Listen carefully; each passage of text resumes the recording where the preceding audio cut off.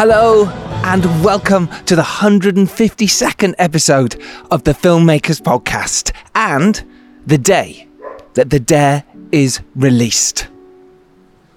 This is a podcast where we talk filmmaking from indie film to studio films and everything in between. How to get them made, how to make them, and how to try to F them up, in our very, very humble opinion.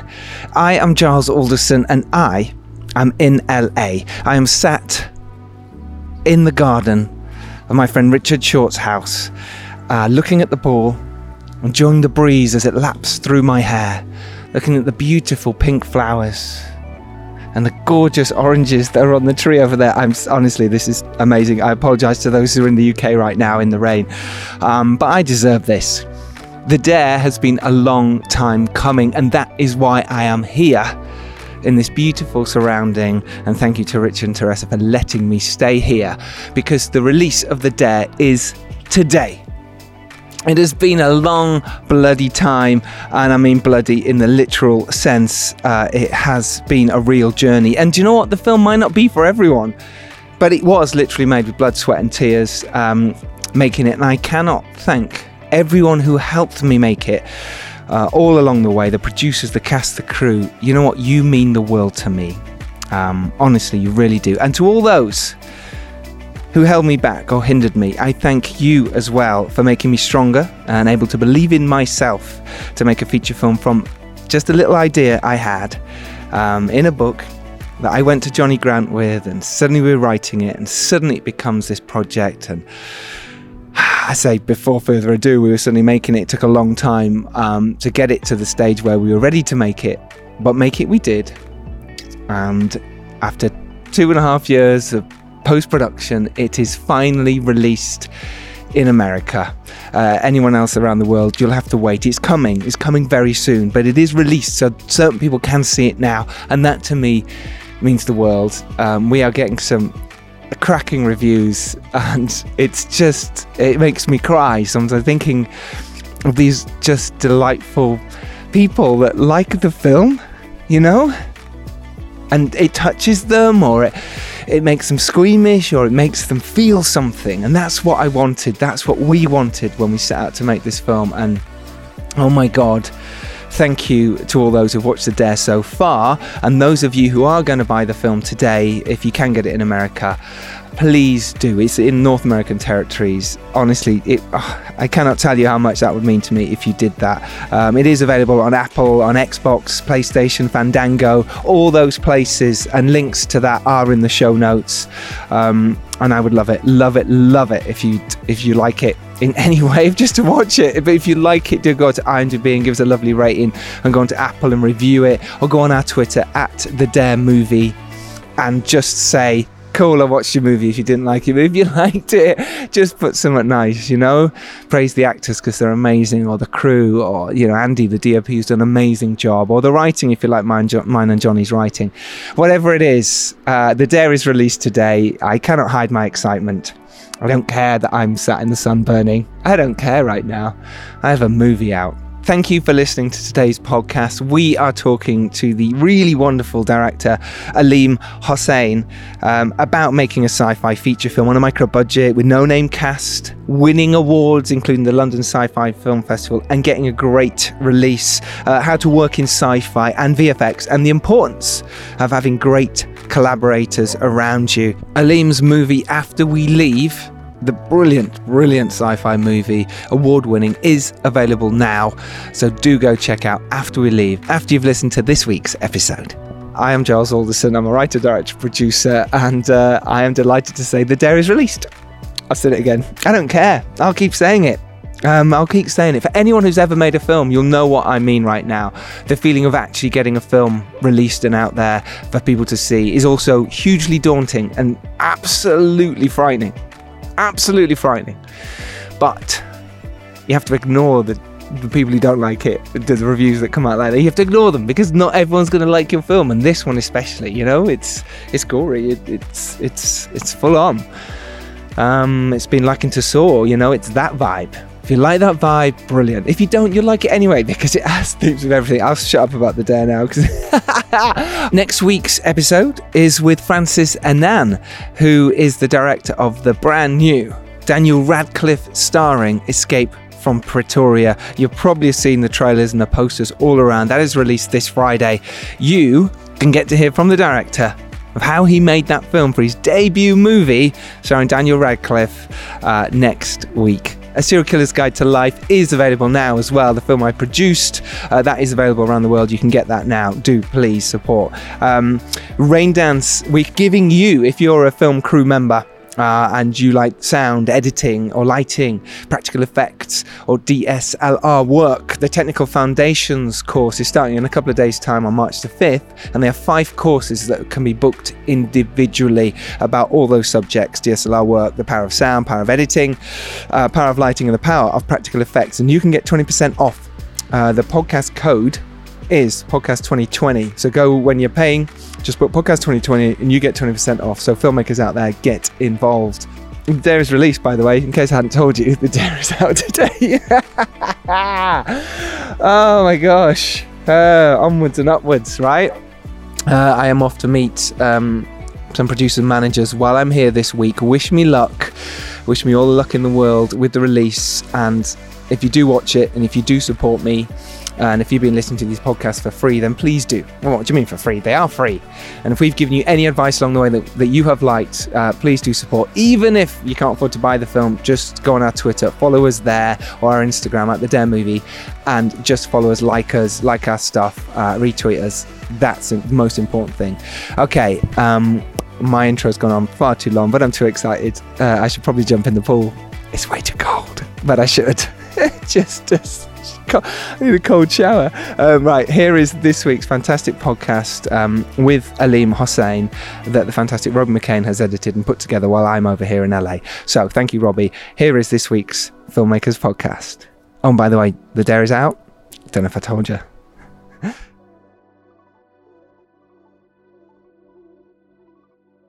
It's my absolute delight to welcome to the Filmmakers Podcast Aleem Hossain. How you doing, buddy? You well?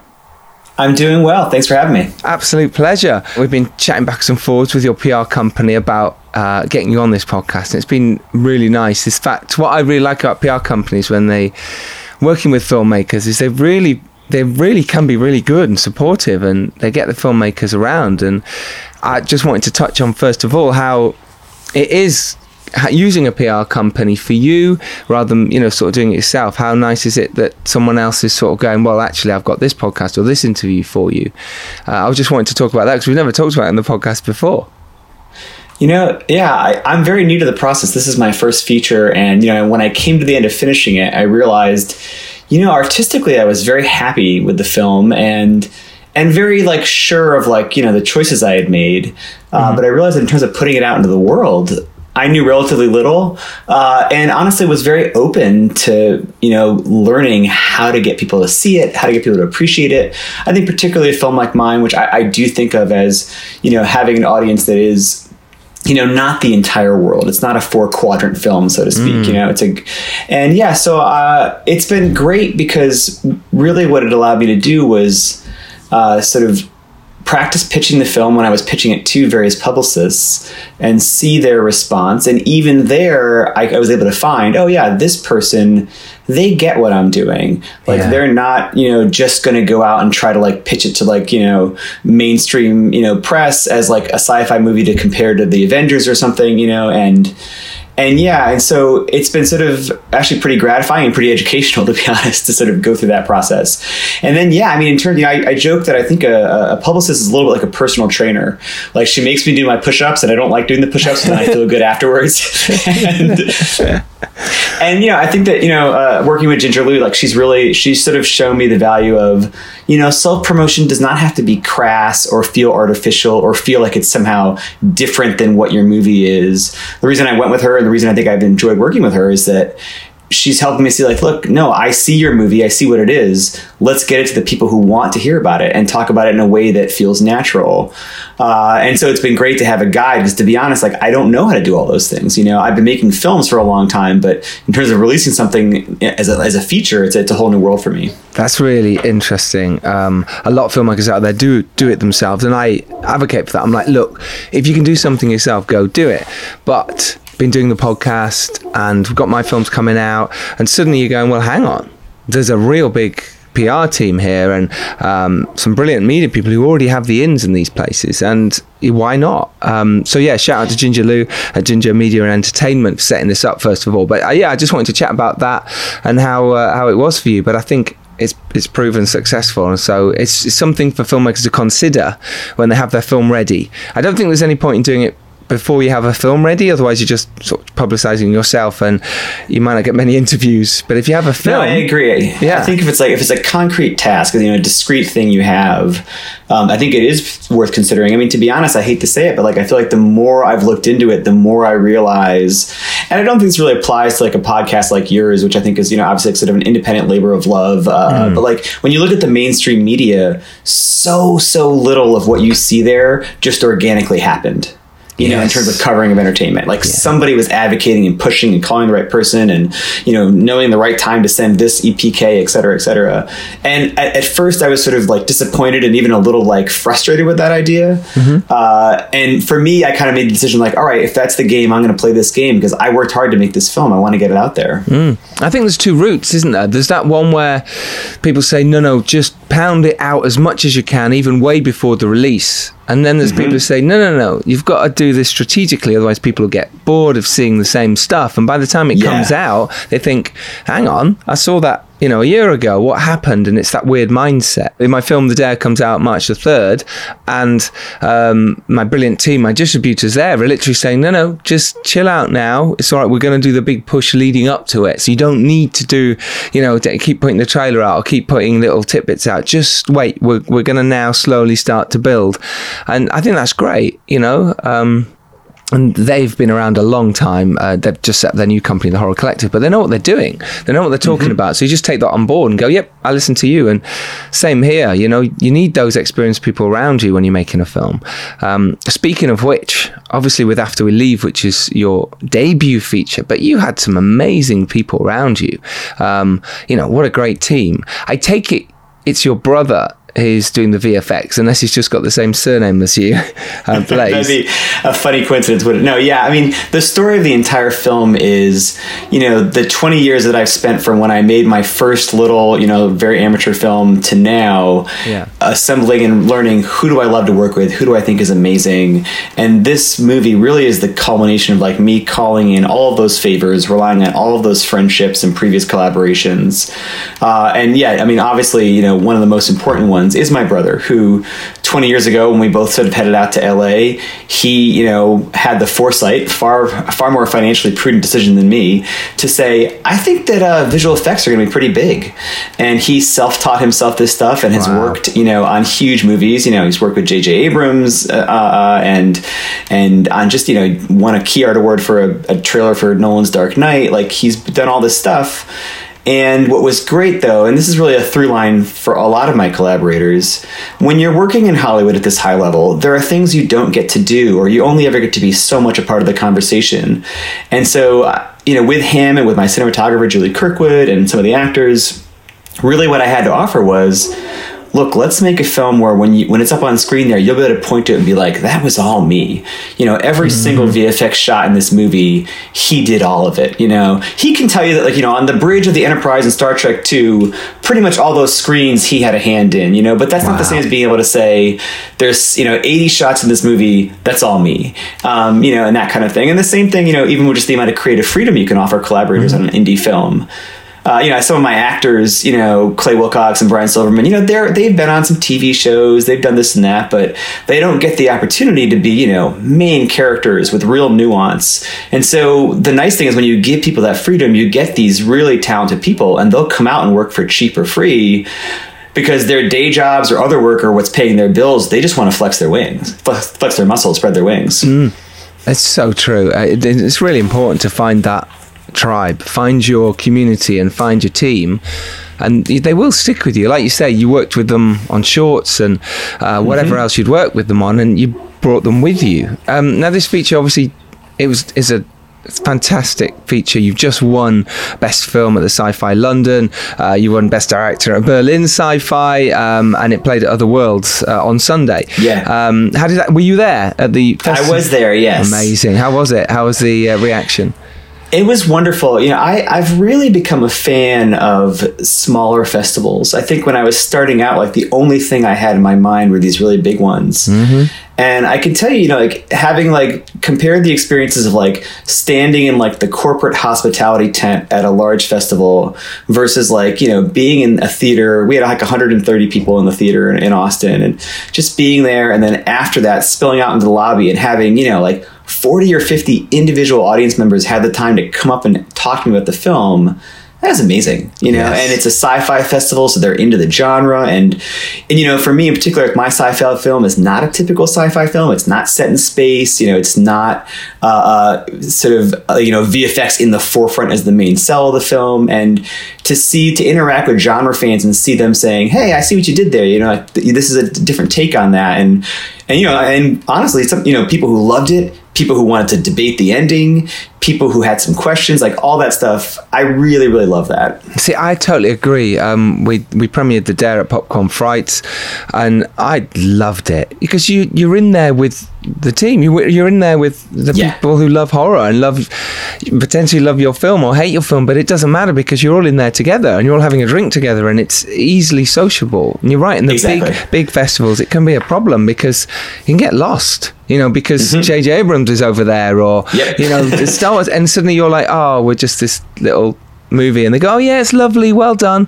But yeah, I agree. I think we were programmed as filmmakers to go, get in South by Southwest, get in Sundance, you know, get in the big ones. But actually, the small ones are where it's at. That's where you really meet people and meet other filmmakers, and you end up working together and collaborating. And I think that's huge, right?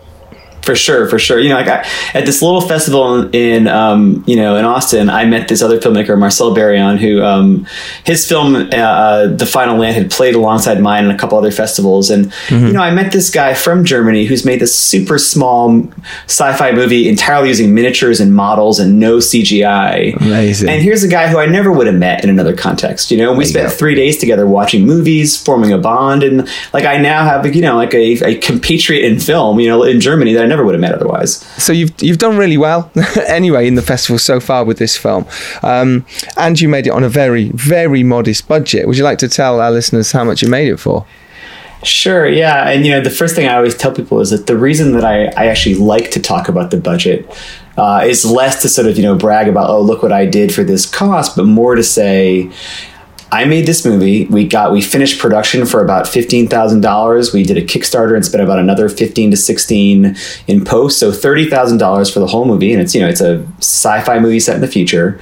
The reason I like to talk about it is that we are in an era in which sci-fi seems to be solely controlled by, you know, $200 million movies. And I think way more people should feel entitled to do sci-fi. You know, I think, you know, when you look at the horror genre, which I know that you work in, Giles, like a lot of people feel entitled to make horror movies, and they know that horror can be a source of like low budget social commentary or low budget, you know, pushing the edge of like, you know, different extremes. And I think sci-fi people think about it less when they think about independent filmmaking because of a fear that it's too expensive. And like my real message is, look, you can't beat, you know, Star Wars or the Avengers at their own game, but the cost of VFX, the way you can shoot, if you're smart about it, you can tell speculative sci-fi stories for cheap, which should, I think, make the genre more diverse in terms of not just, and I don't mean to say just, you know, including who's making the movies and who's on screen,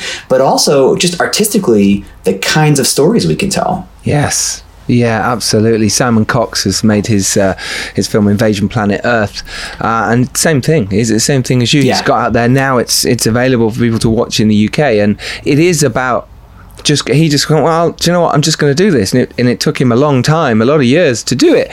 but he did do it. Would you mind telling people the story, and then I'll play the trailer, and we can deep dive into it? So After We Leave is a gritty sci-fi drama set in the near future. It's about a guy who has this once-in-a-lifetime chance to emigrate off the planet to like a better life, but he can't leave without his wife, who he walked out on years ago, because it's a couple's visa. And so, yeah, it's really the story of this guy who is returning to Los Angeles. The world is not good. Recession and crime and water rationing. And the question of the film is like, has this guy come back to LA 6 years after he just left his wife and his life behind?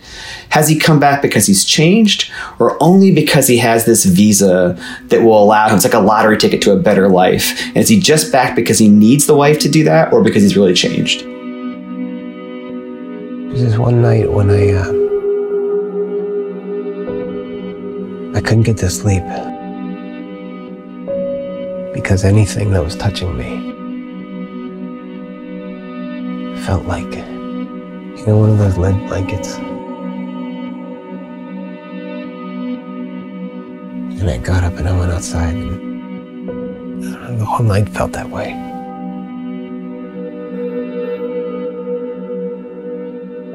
Remember those old stories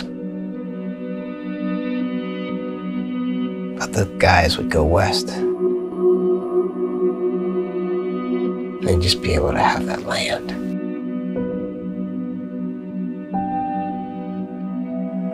That's what I want. I want a chance to have something.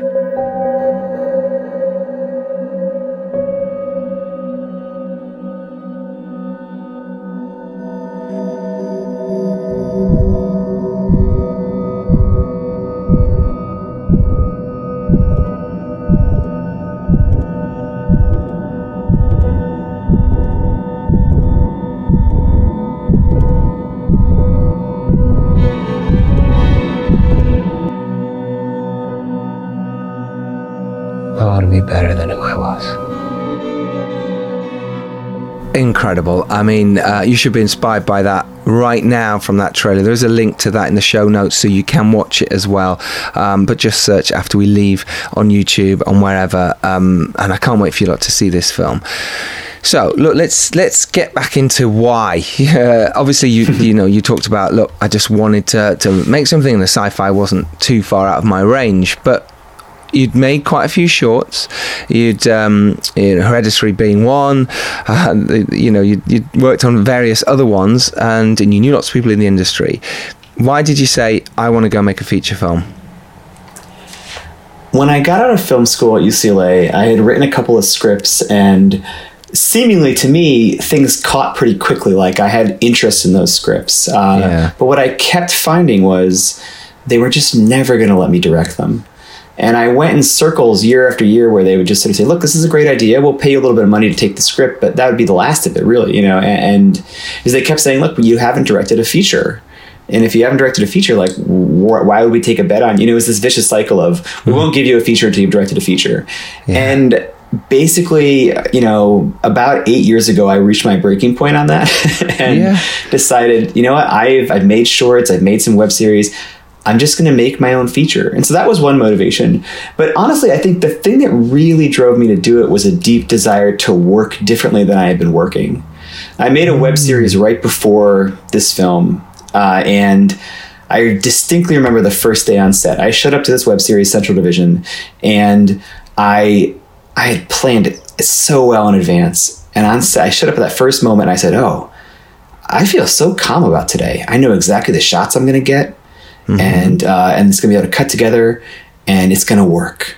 And I did that day went that way, and I got home at the end of the day, and I honestly wanted to throw up, because I realized, like, I didn't move to LA. I didn't throw my whole life into chaos to competently execute decent coverage, that was, and I realized I should never feel that calm. Like, I want to show up every day and have butterflies in my stomach. I want to be reaching for something.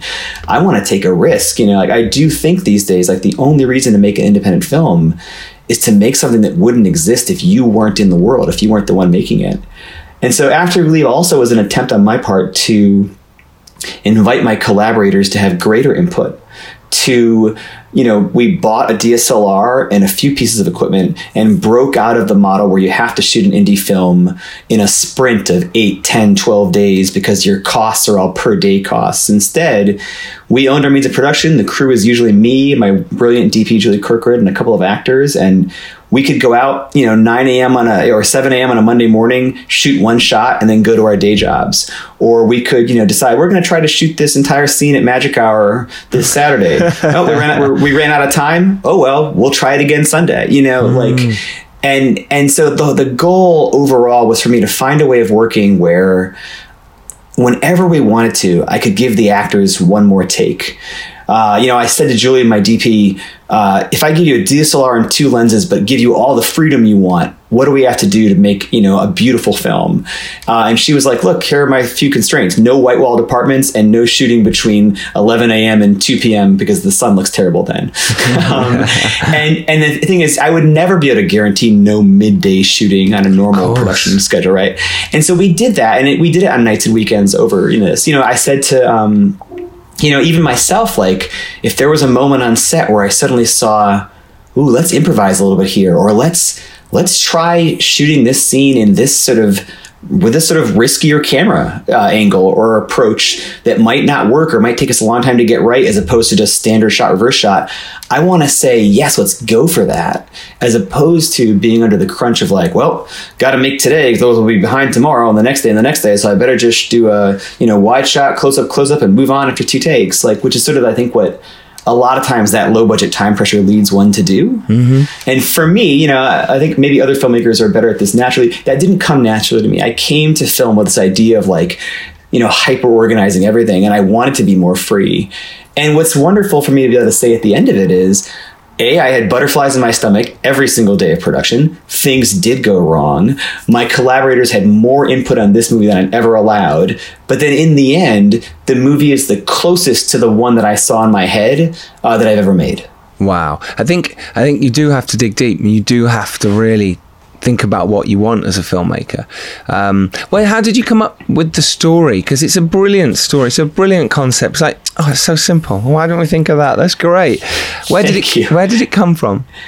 It comes from 2 places. The first one was one of those just, I'm sure you've had them too, Giles, one of those flashes of an idea that you don't even know what it is quite yet. I was stuck in traffic on Wilshire Boulevard in LA in my car.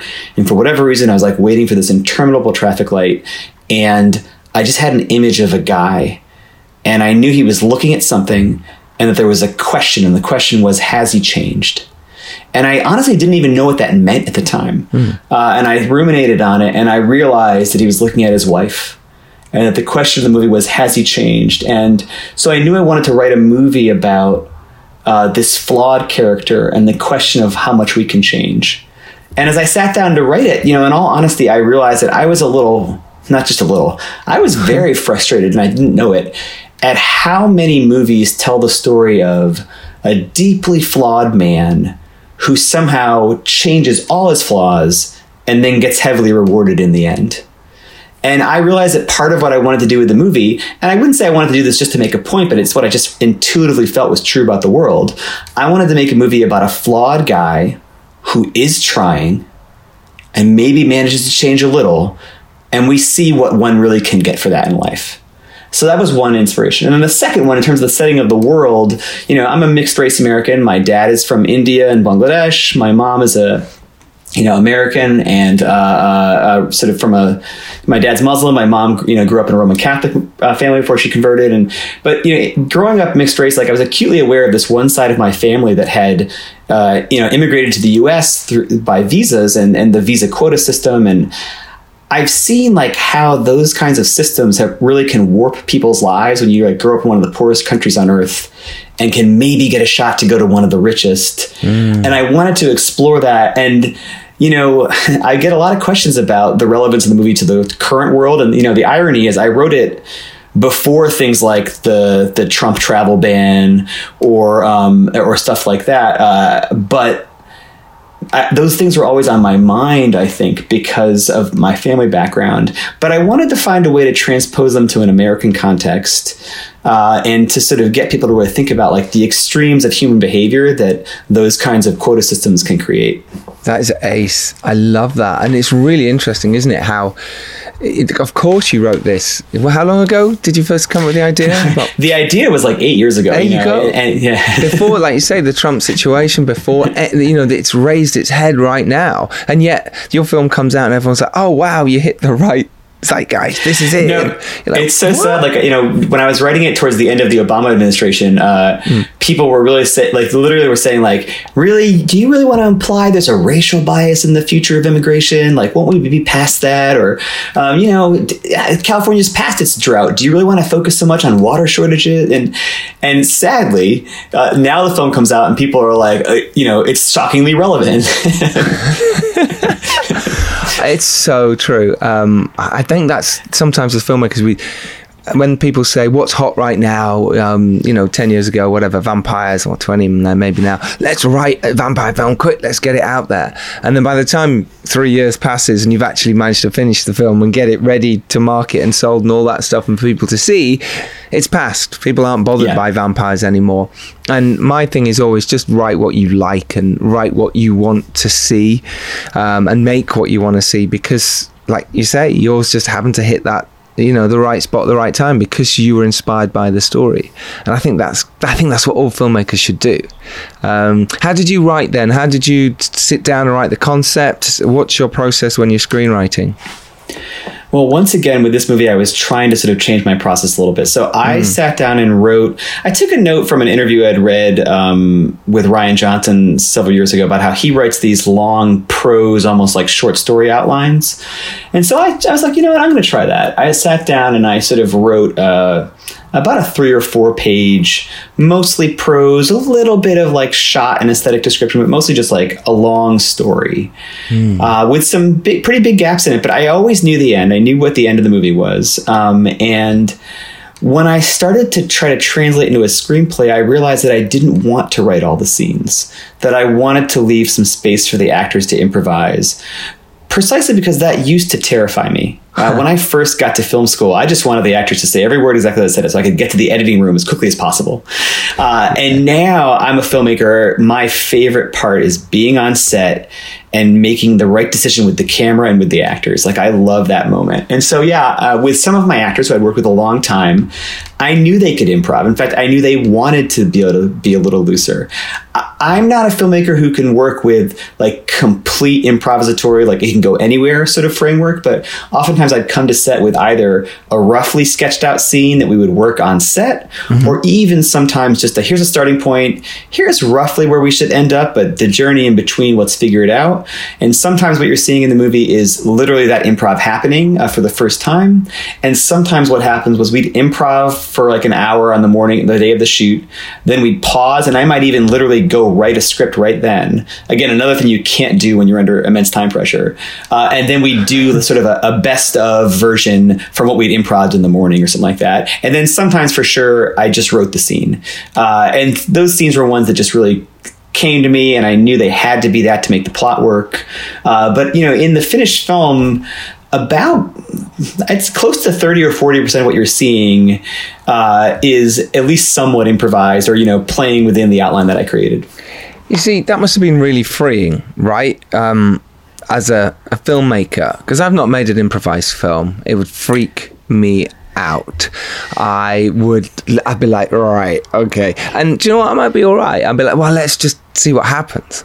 But I do like to, I don't know, I like to plan, and maybe I will one day. I think there's a balance, right? Like, I do think that at least for me, like, I couldn't imagine just sort of not having any, signposts along the way, or not having any major plot markers and being that open. I think that wouldn't really work for me. But yeah, I found that, to me, it became an extension of, I think we all know that you give the actor one more take and they can add a few more colors here or there. It was sort of like an expansion of that idea. Like, oh, look, we get the general idea of the scene, but there's always these moments, actors, the good ones, I think, when they're being trained, they're always being told to like really just follow their instinct if they feel something to do it, right? But sometimes the reason they don't do that is that they know what the next line is supposed to be. And so I think, like, I've been sort of trying to experiment with, I want to maintain control. I have a vision. Like, I know what I want the movie to say, but how can I get those moments of brilliance? I'd like to think some of them, and I think they're in the movie, I think I did write some of the good lines or some of the good turning points. But to be honest, there are other lines in there that I feel really proud of, in the sense that I think they emerged from the work I had done to overall envision the film. But they're for sure, they come from the actors given that room.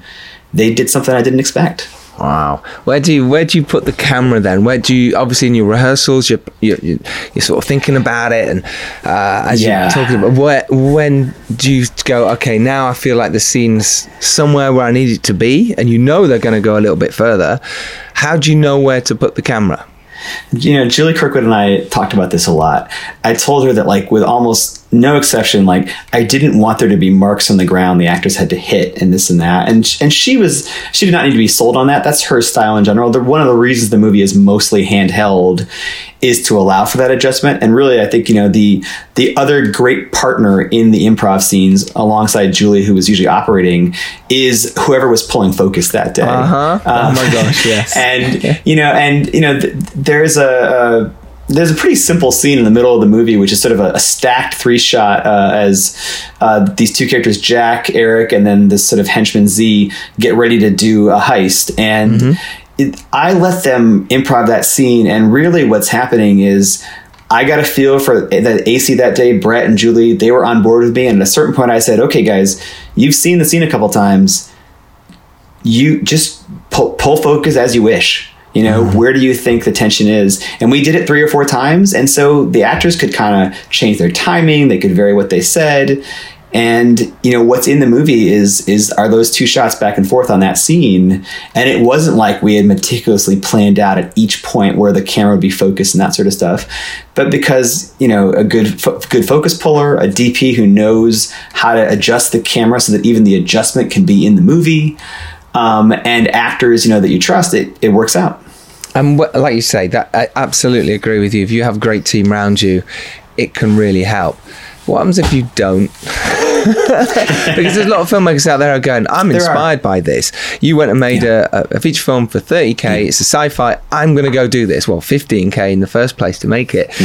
How do I get my crew? Because they're not easy to find. Especially the good ones. The good focus pullers are going, well, I'm charging quite a bit, mate. So good luck. No, and I think that what you have to sort of start asking yourself is, like, even overall aesthetic ideas for a movie are choices about both budget or the talent that you can get, right? And so I think in the same way that I think I would definitely encourage filmmakers to look, if you don't yet know an actor who can burst into tears conceivably, don't write a scene that requires an actor to burst into tears, right? Like, in the same way, I would say, look, if you don't yet know that DP and focus puller who can, with available light, in a dark basement, craft a beautiful shot that you can pull focus on 7 times in, about a minute.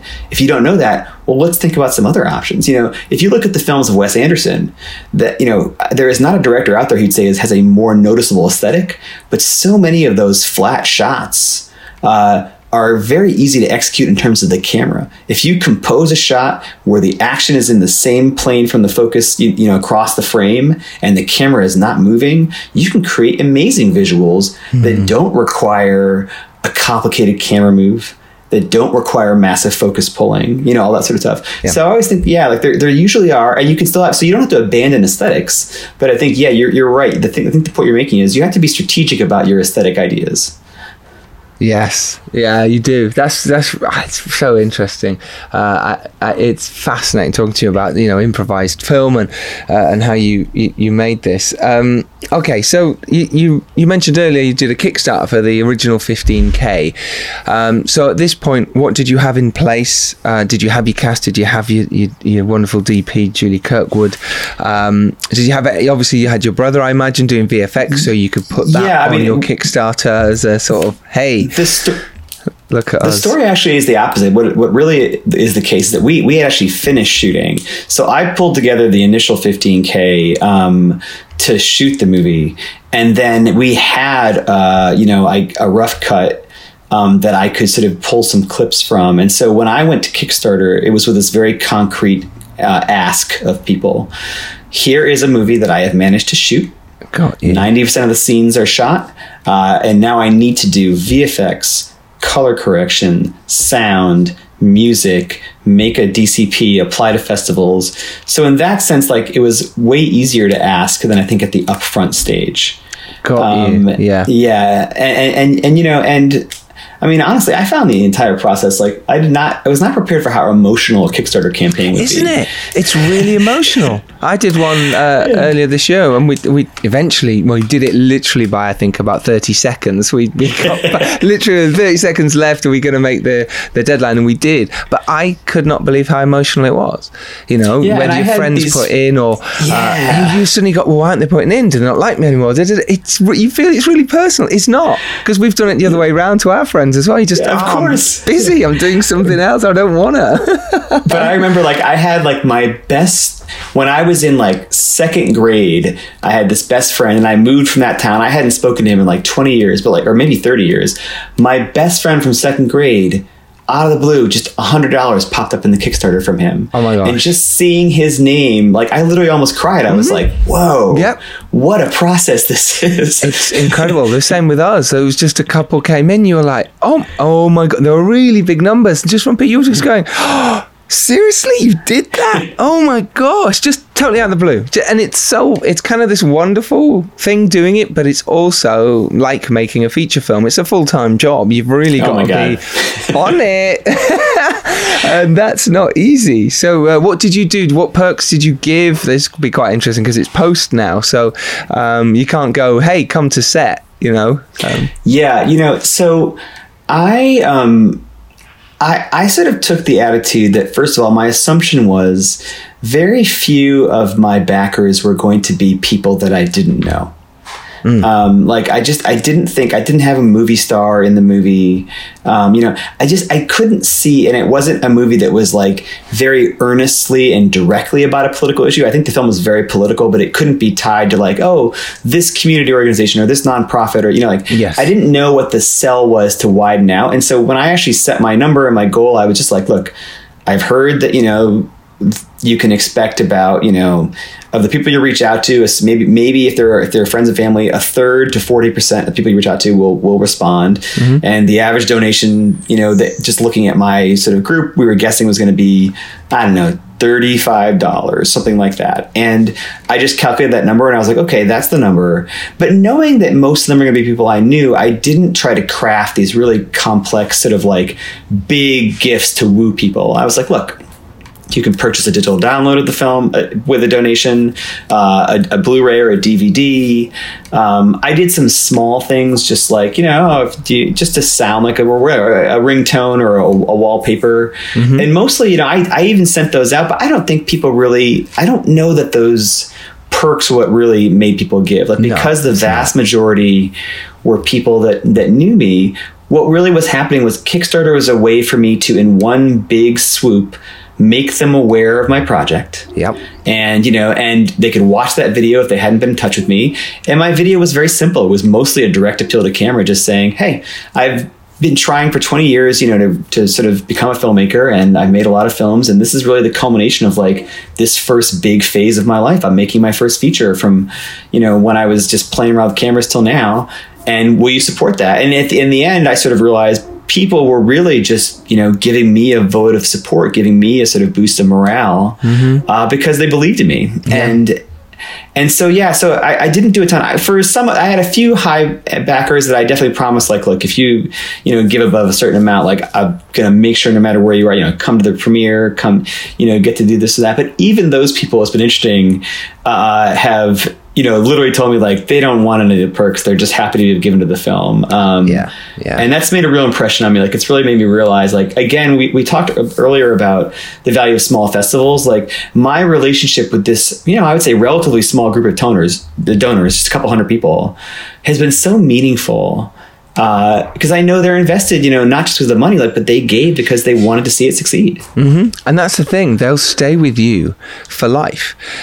These investors, if you treat them right, they will follow you your next film, and they'll buy this film if you like, if they didn't purchase it that time. Well, now you send them a link saying, listen, we did it, here you go, we've won awards, do you want the film? And by the way, I'm making another one, and this time we're going even bigger. And do you know, and people support that and they love that because they feel like they're part of your growth, and they are.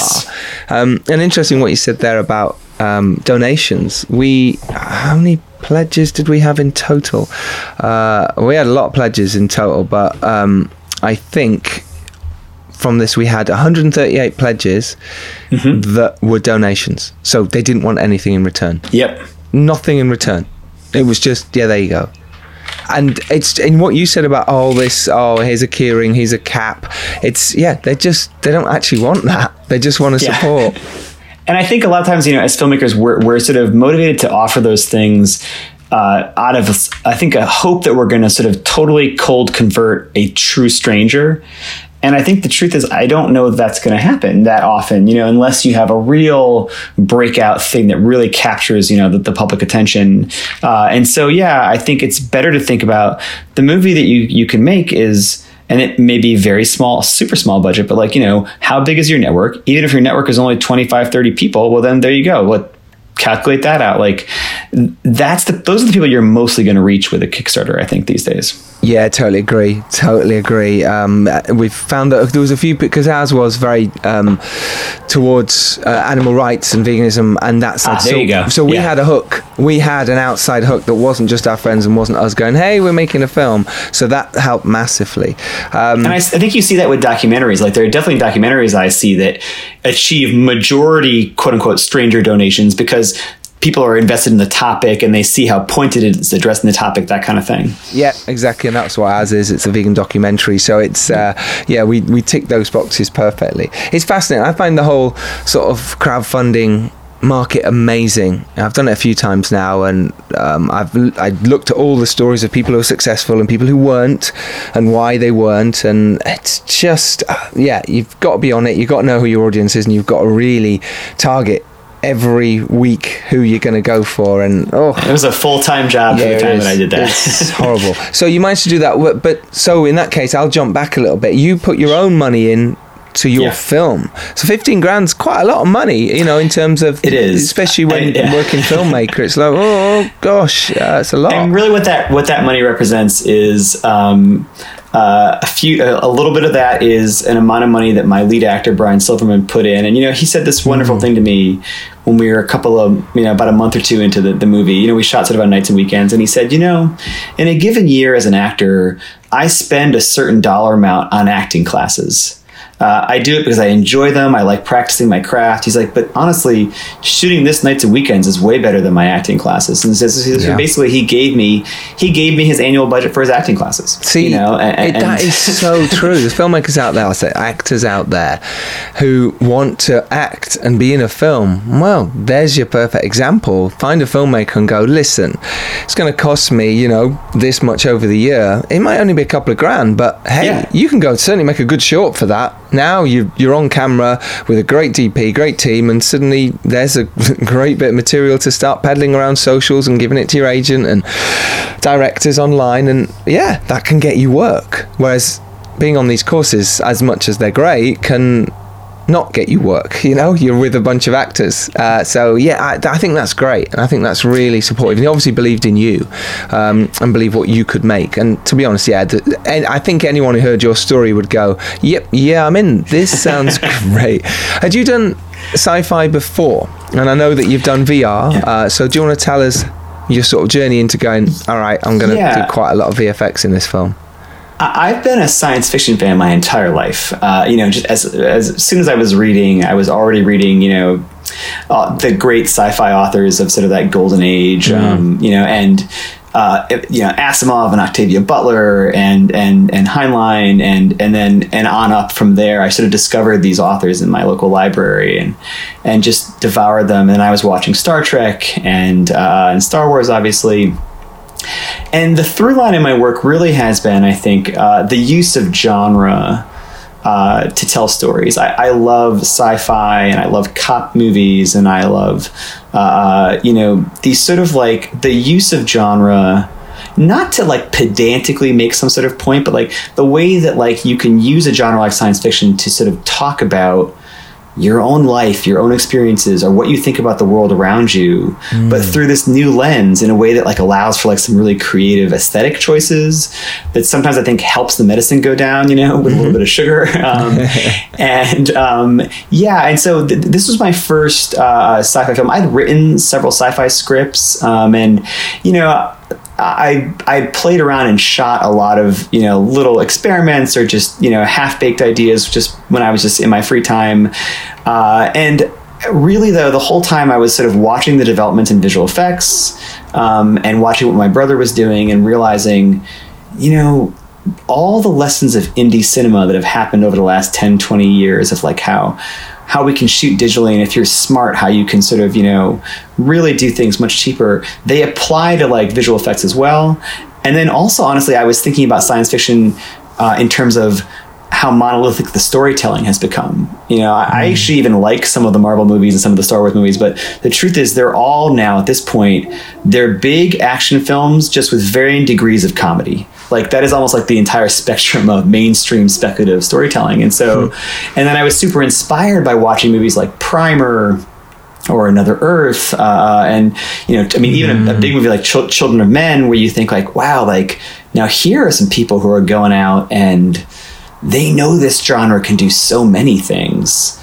And that really was like what I wanted to do, like make my sort of modest little contribution to that broadening of the genre. Amazing. That's really interesting. I've written a couple of sci-fis as well, but I think I was always like, oh, they need much bigger budget. And so what you talked about before is you can't get a film made until you've made a film, especially when you're asking for a decent amount of money to make a sci-fi. People were like, well, we like you and your project, but you're not doing this, you know, give it to us and we'll run with it and see what happens. But we didn't want to give it away, and then in the end nothing happened. And the truth is, you know, like I can go back and look at one of my early brainstorming notebooks, you know, years ago, and there's this page that has like 4 or 5 ideas on it. And the one I've circled is the one that became After We Leave. But the truth is 3 of them I ruled out. I brainstormed them. I liked them. And I couldn't make them cheaply. You know, so the answer obviously is not that all of them could be cheap, right? And no. And so, yeah, it was again a sort of... I didn't want to start from the budget. And so for me, I just brainstormed 5, 6 ideas that I really liked, and then applied the lens of practicality to them. I have trouble starting from the constraints too much. Like I'd rather brainstorm 10 things and then figure out what's the one I can do. For me, at least process-wise, I can't just start from the constraints, but obviously you have to very much take them into account or it'll never get made. I wanted to touch on your locations, because obviously you're shooting in LA, and I was kind of like, that's great, wonderful. And whether LA had locked down on you sort of with a budget that you had, not to letting you shoot in certain places, and you know, and I imagine you were quite a small team, but we're very small when you're shooting with a DS. Yeah, I mean, we were a very small crew. We were shooting with a DSLR. Very rarely did we have lights or even a reflector board. We were mostly just, you know, I think Julie as a DP, and like the fact that my actors were really willing to try these things, we weren't afraid to just go into a public area and start shooting. This is the worst that was going to happen is we were going to be told to leave. And in some shoots, that'd be a disaster because you're like, oh my God, that was the only 4 hours we had to shoot that scene, and now we're behind schedule and we didn't get the scene. But for us, that was fine. And the truth is, we were small. We weren't bothering anybody.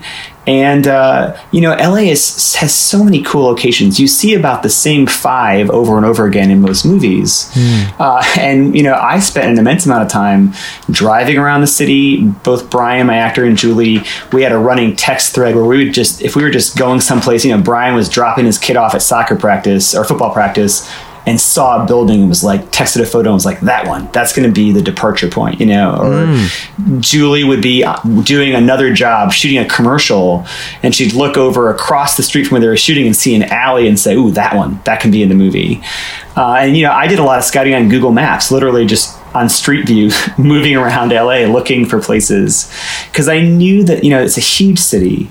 And there are these places that without any visual effects could stand in for the sort of like recessionary, crime-ridden, water-rationed like future that I wanted to create. And it wouldn't require a ton of money. We could just go there, try to shoot it. And in most cases, we very rarely got bothered. A handful of times we had, maybe only 2 or 3 times, we had the police roll up and say, "Hey, do you have a permit?" No, okay, move along. And that was about it. In one instance, we got hassled by a security guard only to realize he was just concerned for our own safety in the sort of dilapidated neighborhood we were working in, not caring that we were filming, but more like telling us maybe we should, for our own benefit, move along. And other than that, we had almost no problems. That's so good.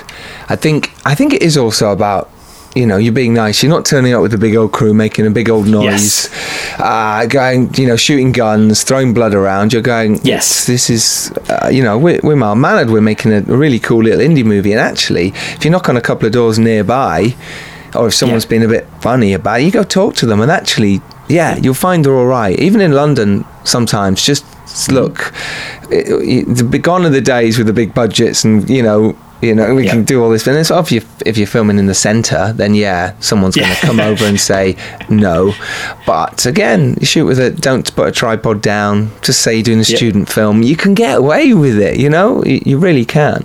And the benefit there is too, you get a movie that's your production design, right? Like just the idea of there's so many indie films that are shot, and I really do get why. So I don't mean this as a criticism, but like so many indie films that are shot, in one apartment. Yes. And there is obviously a whole tradition of like the enclosed space feature. I think there's some great ones.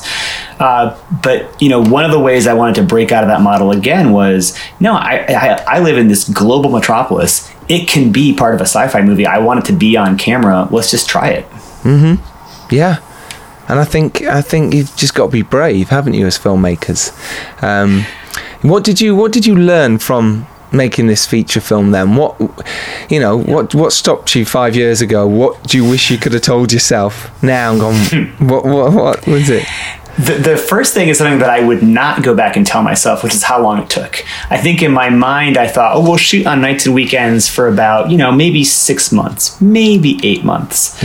And what ended up happening was we actually shot on nights and weekends for several years. Wow, really? It's over years? Yeah. Wow. Yeah, for almost 4 years. And the reason that happened was partially, the collaborators that I'd chosen, we were all sort of hitting these like really beginning like of the blowing up of like their careers. And so, Julie went off and shot a Nicole Kidman movie, Destroyer. And my brother worked on a huge tentpole movie, and so I would lose them from time to time. But I'm glad I didn't know that. Like, to be honest, like if I had known how long it would take and how much work it would be, I might have been more scared. And so I'm glad that I was a little bit naive. But really the wonderful thing about this movie was by doing it over time, it's the only project that I've ever worked on where I was able to apply the things I learned from the project to that project itself.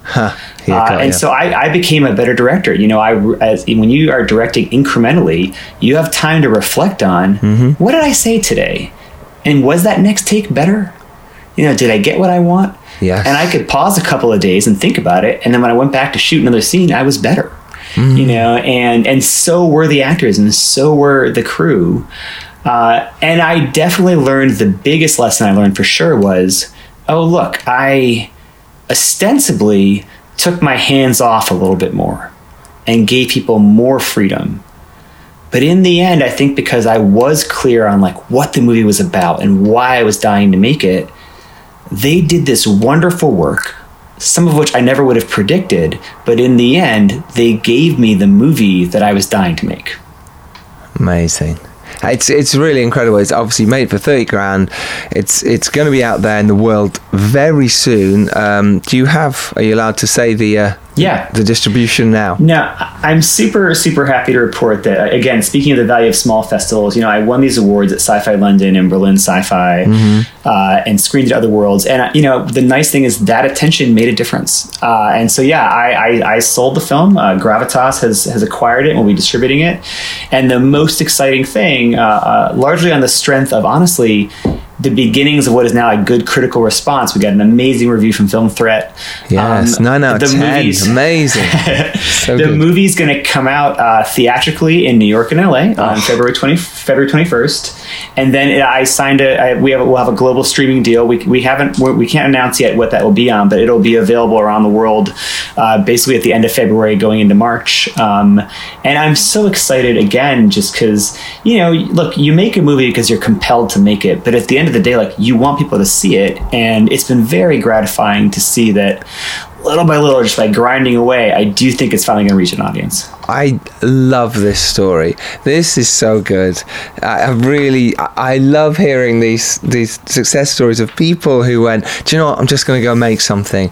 And then 4 years later, you're talking on a podcast and you're saying, we've just got a distribution with Gravitas. We're going to be in theatres February the 21st. That is, you should be so proud, and I'm very proud of you. And I think it's incredible, and I love that. And that's why I set up this podcast. It's like inspire people and tell people they can go do it too. And here's you doing exactly that. And not only that, you've made an amazing film at the same time. So thank you. I really appreciate it. And I'm like you. Like I draw my inspiration from these things, like podcasts like yours. I remember reading, the early No Film School posts about shooting with a DSLR and listening to these podcasts, and like, they are what empowered me to do that, and so I'm just so excited to be like, wow, like, I can talk about a film that I made because of other people who talked about stuff like this, and it is a good feeling, and I feel very happy, and I'm so proud of like all the faith that all these collaborators placed in me. I feel like I'm making good on that, and it's a very nice feeling. Well done, man. Well done. So what's next? Now not necessarily on the success of this film, because I imagine you've been working on the next film for a little while anyway. But can you tell us what's next? Yeah. So I'm in the middle of writing another feature, and it's also going to be a genre piece. I think at this point it feels like it's going to be almost like a genre anthology piece, a sort of multiple storyline piece. That my plan is to make as an indie feature again, just because I've really enjoyed the creative freedom, and I sort of made a determination with my feature work that unless an opportunity comes along to get like a significantly greater budget, the creative control that I get to have when I work at this small budget is really like something I really prize. You could double or triple the budget of the film I just made, and it would just mean I was paying people a little better, which I do want to do, but it wouldn't actually change a lot of what was on screen. Yeah, I understand. But as soon as you even take that much money, you do give up a little bit of control in some way, shape, or form, And so I think I'm going to keep making these small little indie features, but I am taking out in January a sort of a TV pitch to some of the American places to sort of try to get that going, which is also a sort of genre story. And sort of trying to sort of take a crack at can I bring the sort of indie writer director auteur idea to a sort of limited series in America? Yeah. I can't wait to hear more about that. It sounds super exciting. I know, like you said, you learn every time on when you were shooting after we leave. But what are you going to bring to the next feature? Are you going to still do improvise? You're going to do it differently? What is one thing that you would do differently now? I watch the film now and I think, okay, I do see that I took more risks than I did last time. But now as I watch it, and you know this yourself, I'm sure too, as a filmmaker, when you keep watching the film, you have to watch it in post, you have to watch it in screenings. You constantly watch it with the music, with the score, with the sound design. Oh my God, it doesn't stop. Yeah. and you do start seeing like, I should have pushed more there. And I think my big takeaway is I love the results I got from taking a few more risks. And I think for my next film, I would like even more of it to have non-standard coverage. I would like even more of it to be a little bit elliptical in terms of its storytelling. I'm just curious to know, like, can I go even farther? Like, this is an art form that I believe in, and I do think it is an art. And if indie films are never going to make millions of dollars, what they can do is contribute to an artistic conversation, and I feel really inspired to push even further in that direction. I love it. Aleem Hossain, thank you so much for joining us and inspiring, I imagine, loads of filmmakers listening right now. Where can people follow you on the socials so they can get in touch and congratulate you after seeing your film after February the 21st? Where can they follow you? Thank you. You can go to afterweleave.com, and there you can find, my social media and my actors. And I also do a sort of email newsletter about independent sci-fi and diversity in genre film that you can sign up for there as well. But afterweleave.com, that'll get you to everything else. Perfect. Are you on the Twitter? Are you on the Instagram? I am. I'm on Twitter at Aleem, Aleem. And on Instagram, it's my full name, Aleem Hossain. There you go. Magic. Link to the website will be in the show notes, and link to the trailer will be in the show notes as well. You can look at that and hope you've been inspired today. Being prepared is everything. You can make your indie film, but know who your audience is, just like Aleem did, and get out there and do it. And remember, if you're lucky enough to rise up and do well, it is your duty to send that elevator back down. After We Leave is out February the 21st. The next show will be out Tuesday. As always, we will see you then. If you like this podcast, do subscribe. Do tell your friends. That's how we grow and get bigger. Which doesn't matter if we do or not, but tell your friends, because they need to hear Aleem's story, if nothing else. Aleem, again, thank you so much for your time. Thank you so much. It was a great conversation. Pleasure, buddy. And you lot listening, we'll see you next Tuesday. Take care, everyone. Bye-bye.